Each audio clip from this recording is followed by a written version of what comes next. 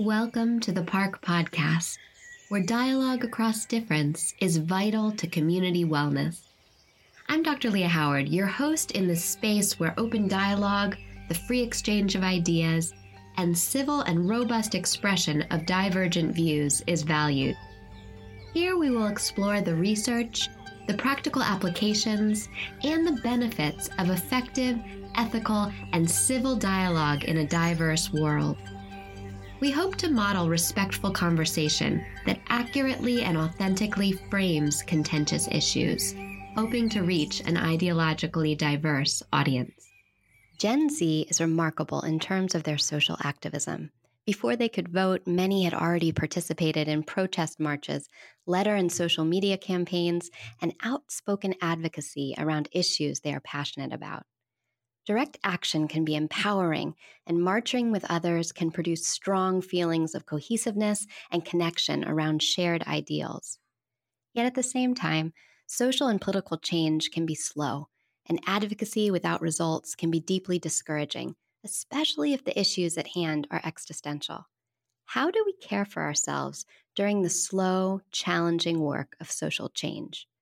This series interviews Penn alumni working to change some of America's most intractable social problems, to ask them how are they taking care of themselves so that they can sustain their fight on behalf of others. It examines the intellectual, social, and contemplative practices that leaders in the arena of social change are embracing to inform their work. Offering examples and real-world experiences, this series speaks to current Penn undergrads hoping to better undergird their own social action with integrative and sustaining practices. We are so delighted to host Efren Oliveras for our first episode in this new series. Efren's stunning book, My Son Will Die of Sorrow, a memoir of immigration from the front lines, was just released this summer. In it, Efren weaves together his experience as a human rights lawyer working for the Texas Civil Rights Project in 2018 when the Trump administration instituted the zero tolerance policy and began to separate families at the border, with his own story as an immigrant to the U.S. I enjoyed the book so much, and I'm so glad to have an opportunity to chat about the book on The Park. Efren, welcome. Thank you. Could you tell us a bit about your career journey since you left Penn?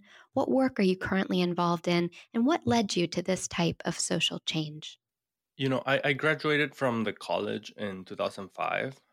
And when I was in college, I majored in philosophy, politics, and economics. And that is when I had, my social justice awakening, learning about so many things that are unjust in our society and the populations, the communities that have been marginalized and oppressed, and wanting to do something about it.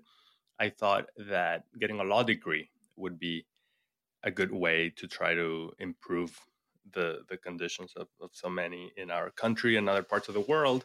So I went to law school after Penn. I went straight through and always wanted to go into nonprofit public interest law. When I was in law school, my father passed away during my second year. So I decided to go to a different job right out of law school and go to a law firm instead of the public interest route right away, trying to help my mother financially. So I did that. I had hoped to do that for 3 years. I ended up doing it for about 4 years, 3 years and 11 months, but who was counting? And then I left the law firm to do a human rights fellowship at the Inter-American Commission on Human Rights. And from there, I took the nonprofit route and went to this organization in Texas called the Texas Civil Rights Project, based in South Texas and working on civil rights issues related to immigrants, to border communities. And I was there for almost 7 years until I was recruited to come direct the Immigrant Justice Project at the Southern Poverty Law Center. So I've been in this role for almost 2 years now. Now I'm based in Atlanta, directing a team of lawyers and advocates working for justice for immigrants in the South, the Deep South in particular, on issues like immigrant detention, workers' rights, family separation, and several other issues related to immigrants' rights. And what an incredible journey. Thank you for sharing your process with us. Could you describe the particular problems you seek to address, the specific issue areas you just mentioned them? Talk a little bit more about them and where you're seeking and working for change.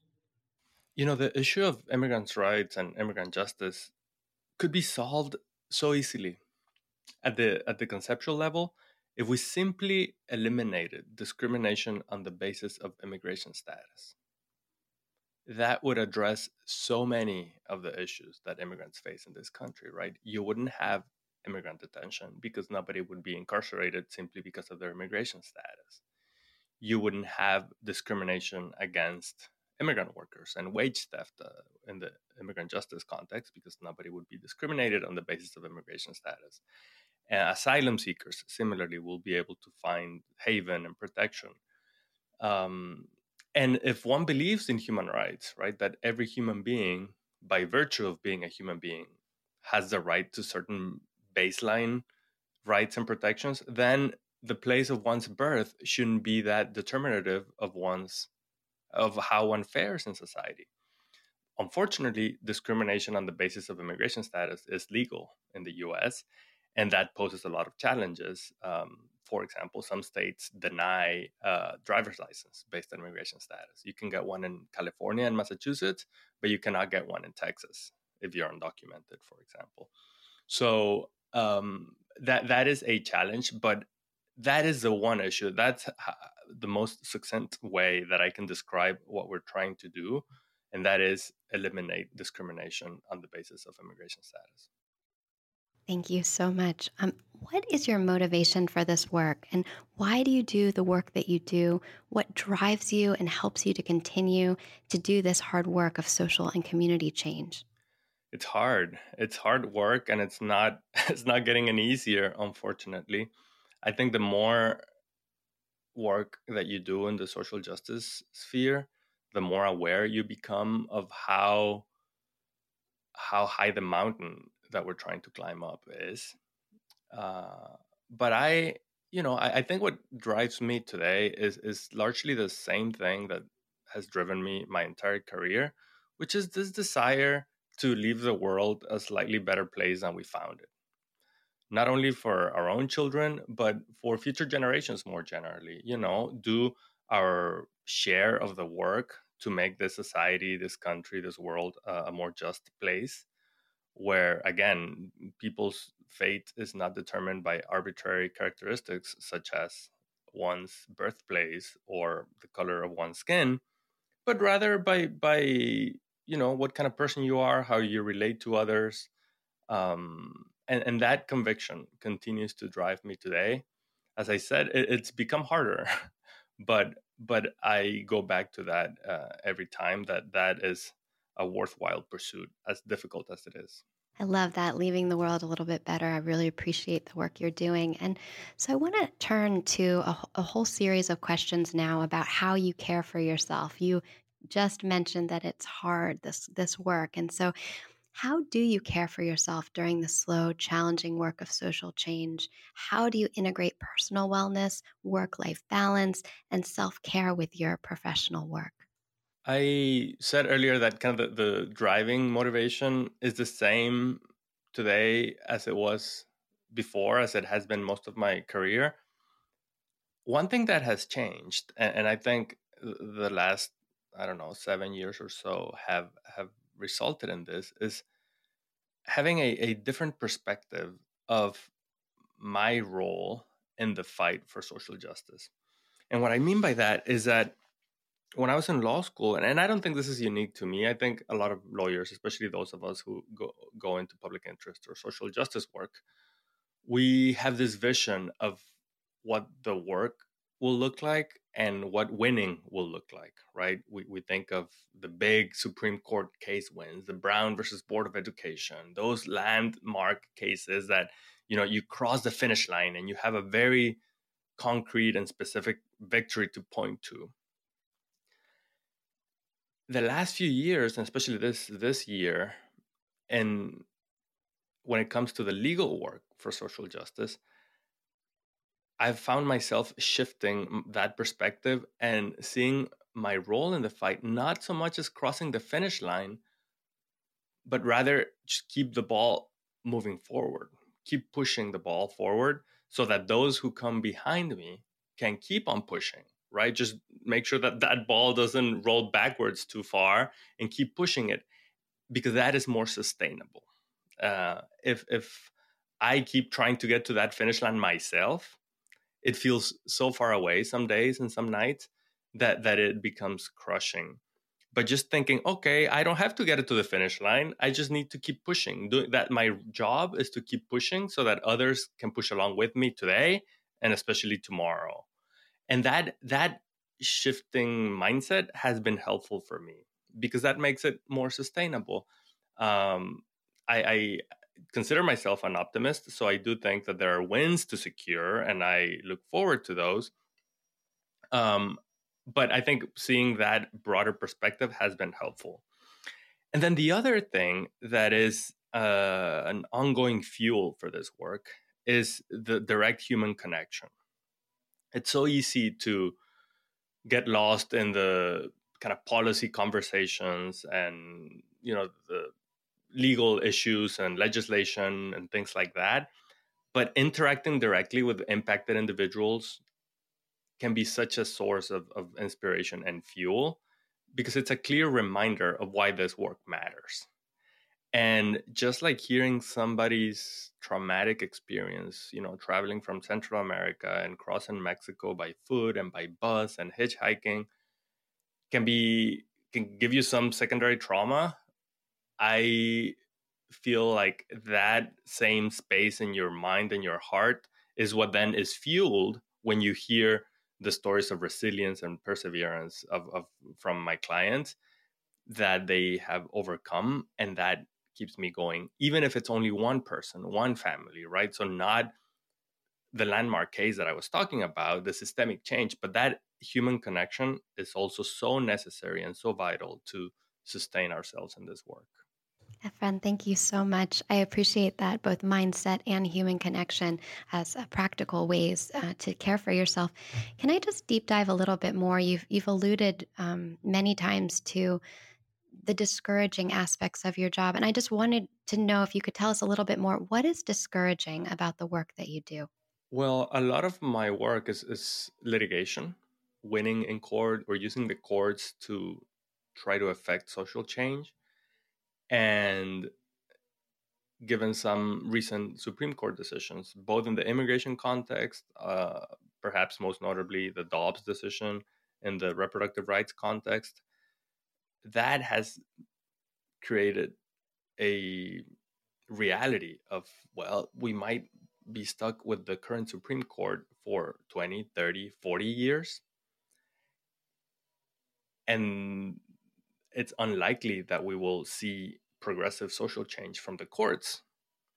So trying to square that with trying to find a victory and trying to, like I was saying earlier, find the reason to motivate myself and keep going by, if we do X or Y thing, we're going to win in court. That has made it very, very challenging. So that is when the mindset shift has been helpful. It's like, okay, we may not see victories in the Supreme Court very soon, but that's okay. This is perhaps not the most challenging court that there has been in the history of this country, right? There was a time when things were less aligned with progressive values, with what I would describe as social justice. So this is our turn. This is our generation's task, is to keep pushing so that another generation keeps coming behind us, and maybe they will secure the victories in court. Thank you. Excellent. What kinds of things, practices keep you centered as you, you have this wonderful mindset and you have wonderful connections with people? What other things keep you centered amidst this kind of discouraging moment? I have taken up meditation recently in the last 2 or 3 years, and the weeks that I managed to meditate regularly, 10 minutes a day, using a meditation app, and there are a ton out there, I see the difference, right? And keeping perspective when it comes to the work and the challenges that we face. So meditation has been very, very helpful. Any creative outlets I find also very de-stressing. I'm terrible at playing the acoustic guitar, but I love it. So whenever I find the time to spend, even if it's 15-20 minutes on the guitar, that is just another part of my brain that is engaged, and I find that very helpful as well. I used to play soccer for many years, but then age and injuries and having children have made that more challenging. So I don't play as often as I would like. But that, again, finding activities that you're just not stuck thinking about the issues of the day and the work and the challenges have been really helpful for me. Yeah, those would be, I think, the three things that I would highlight. I want to think about how you practically manage the psychological and emotional stress of this work as well. You mentioned having children, and as you care for vulnerable populations, how do you continue to maintain your own core emotional strength? In your book, you describe the challenges of being a father yourself and caring for your own children while working with deeply distraught parents unable to locate their children in the harrowing aftermath of zero tolerance. You could deeply empathize as a father, yet the grief could feel overwhelming. And those parts of your book were so powerful to read, and deeply I could empathize in so many ways. How do you balance these things? That is a very difficult part of the work. And to this day, we're still involved in some of the family separation work. And it's very difficult. You know, unlike some other parts of my book that frankly I hadn't reflected on for many years until I was writing the book, this issue of having my own children, and at the time in 2018, we had, my wife Carla and I only had one, our son, and seeing the contrast of being privileged, being blessed to have our child with us, be able to put him to bed every night, hug him tight, and hearing in the morning from the parents that they had no idea where their children were or when or whether they might see them again, that was so difficult at the time. You know, it didn't take months or years of reflection to realize that. It was in real time as it was happening. And it was very hard because on the one hand, you end up considering yourself privileged in a way. It becomes a privilege. Just being able to put your own son to bed every night becomes a privilege in that context. And seeing that my clients were as resilient as they were ended up giving me fuel to keep going. But it's a challenge that I am still struggling to process and working through, because as I was saying earlier, that human connection became the human connection not only of hearing my clients' stories and experiences, but also my own, as I was contrasting my circumstances and situation with my family with those of my clients. Thank you so much. We've been thinking a lot in the SNF Padilla program about exactly what you're talking about, these concentric circles of care, how our self-care, community care, and social activism are connected.